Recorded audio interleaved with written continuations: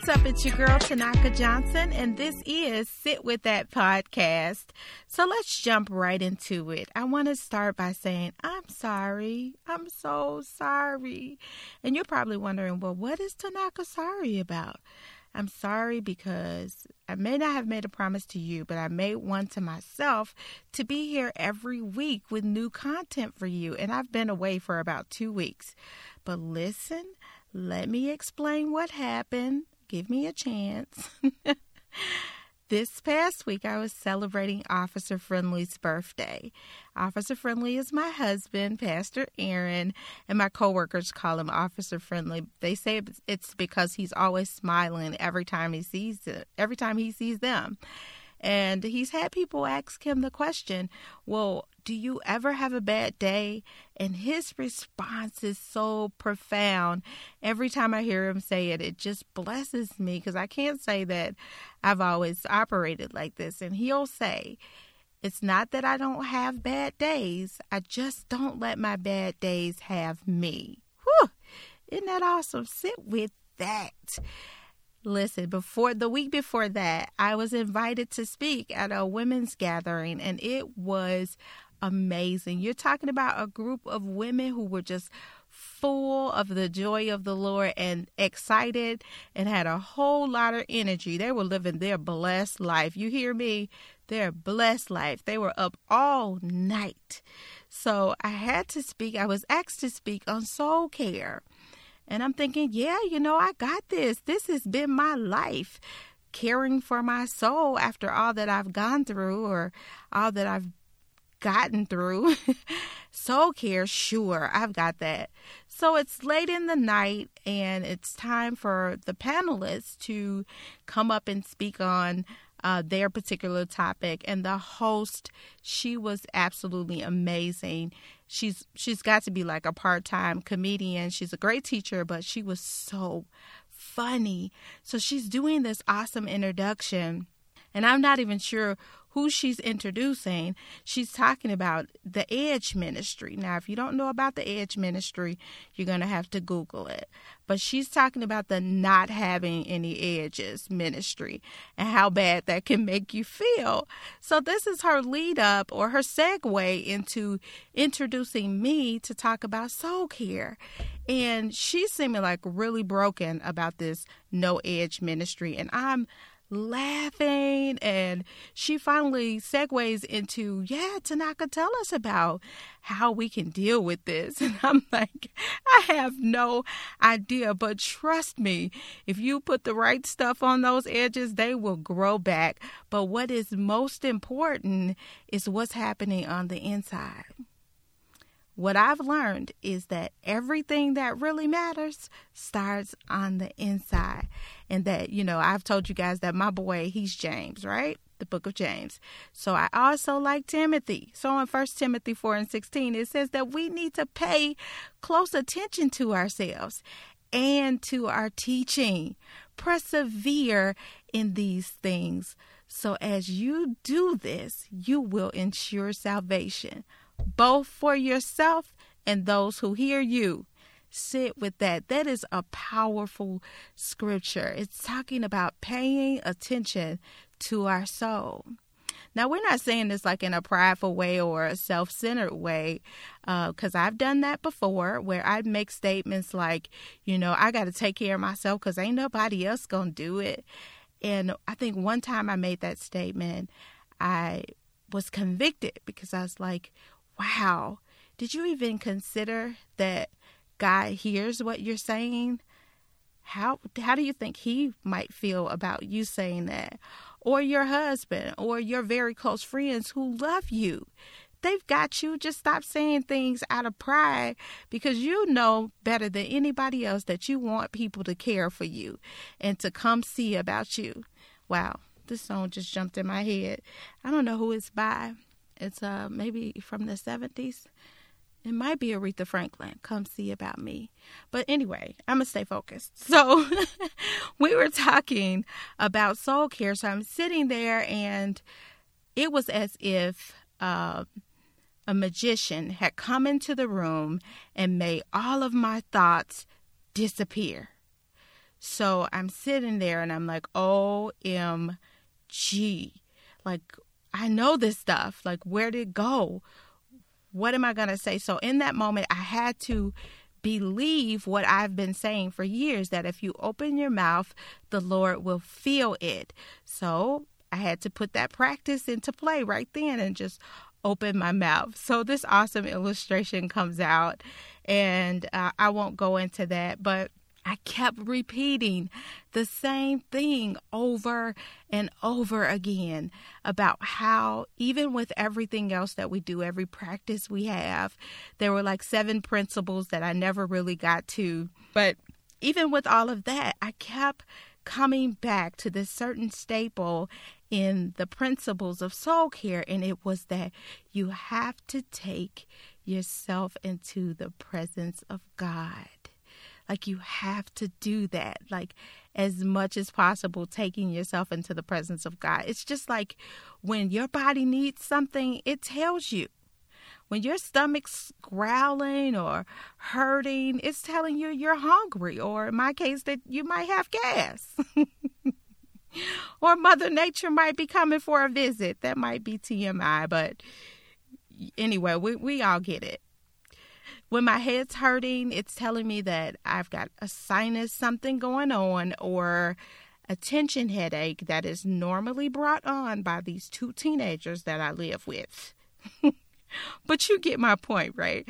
Our body tells us when we need to check, when we need to go and check it out to make sure everything's operating right? So how do we know when our soul's operating right? Oh my goodness. So again, I'm there and I'm just opening my mouth, believing that God will fill it. And the 2 things that came to mind, and I'm like, oh, I've got to share this with my friends, was identity. And I'm not even sure if I shared this with the group, but they came to my mind either later or in that moment, and I just didn't say them. But it was identity, how important it is that our identity in Christ is the foundation of a healthy soul. It determines how we behave, how we believe about ourselves, what it influences our maturity, our peace, all of it. See, but my problem was I had a major problem with my identity. I often believe lies about myself rather than the truth. And that's really what I wanted to talk to you guys about today. The power of a lie. The power of a lie is when you come in agreement with it. Whatever you agree with, you give power to it. If you agree with the truth and you hold on to the truth will set you free. But if you agree with a lie, its influence will cause you to have a stronghold in your life. So my thing was, okay, I'd had this happen so much. I began to go before God, like, how do I deal with these lies that I just keep believing and negating what your truth is about me, what you said about me? And it came to this. I had to constantly renew my mind. There was a need for me to renew my mind, and I did this by holding on to the truth of God's word. And it wasn't the truth alone that set me free. It was holding on to the truth in the face of a lie. So when I was sitting there, the enemy's telling me, oh, you don't know this stuff. You won't remember it. Your memory is being affected. All of this is going on while I'm sitting here trying to present to this wonderful group of women. These lies are being brought to my mind. And I'm like, oh God, what do I do? I cannot believe this because this is not who I am. I know better at this point. I had to continue to hold on to the truth in the face of the lie over and over again. That's when you get set free. Or should I say, how you get set free, because it's a process.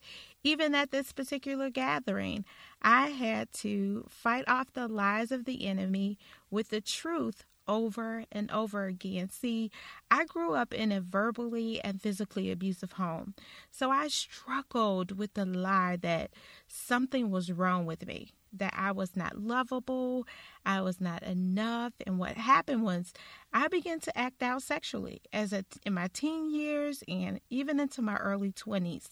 I did this in an effort to secure love. Now, I didn't know that was what I was doing. I learned that later, but sadly, even after doing all of that, it only left me feeling more unlovable and used.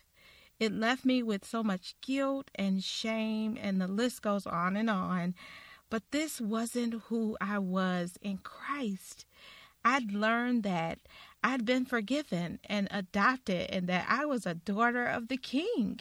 That the Father chose me and you out of a heart full of love to be holy and blameless in His sight. Oh God, I learned these things and I had to put those things into practice and believe them. I had to do the work to uncover the lies that had been built up in my mind for so many years. Now, this was not easy, but I had to do it. And when I did it, I found that there were wrong beliefs at the root of these lies. Those thoughts that I believed, like, I'm not enough, I'm not lovable, something must be wrong with me, no one will ever love me. Those are just some of the lies that I believe. So what are some of the things that you've believed that were not necessarily true? May have been a lie from the enemy? All roots have these kind of lies associated with them. And when our experience lines up with this lie, we believe it. The untruths are so familiar and we know them all so well that it's almost like our wiring is off. We operate based on what we experience, and it becomes our truth opposed to the truth, God's truth about us. Listen, when the Lord comes in to uncover some deeply held wrong beliefs, and we learn how to renew our minds in the area where we've been wounded, that's when the transformation begins. That's when we begin to see the transformation. You might be struggling with something right now, going through some of the most painful, confusing circumstances of your life. But if your soul is in a healthy place, you will be okay. Listen, friend, my husband and I lost our son. He was 16 years old when he died of a heart arrhythmia, playing basketball, the thing he loved to do. Our home was broken into. All of our valuables were stolen. My wedding ring, my husband's gun, my teenager at the time, all of his things were stolen. Now, these are things that happened since I've been a believer, not like before Christ. These are things, very challenging things that we've experienced since we've been walking this journey with the Lord. But if you keep taking yourself into the presence of God and saturating yourself with His Word, I promise you, it's not easy, but you'll get through it and you will be okay. So, hey, it's time for Tanaka's Quotes and Notes. I know this is a little bit much, but I just felt like this was something that I needed to share, that someone would need to hear it on today. Be willing to question your feelings. It is helpful, healthy, and humbling to admit that maybe your feelings are flat out wrong and they're based on your past experiences. Be willing to apologize when you're wrong. Sit with that. Choose to put your mind on the truth of the Word of God, regardless of how you feel and what's going on around you. In God's presence, who you are in Christ is revealed to you. It's the time spent in God's presence that makes the difference. This time in His presence will heal your broken heart, heal your wounds, and you'll watch God start putting you back together again. Listen, I've gone a little longer than normal here, and I appreciate you hanging out with me. I value your time, and I appreciate you being with me. Look, connect with me on Facebook, Instagram, or Twitter at Tinakka, Tinakka Johnson, just like it sounds, or right here on the Anchor app. You can leave me a voicemail, and I can send you a voicemail back. Please inbox me, leave me your comments. I'd love to hear from you. I pray that something I said on today impact you in a positive way. If you have any prayer requests, please send those to me. I'd love to pray for you. Until next time, sit with that.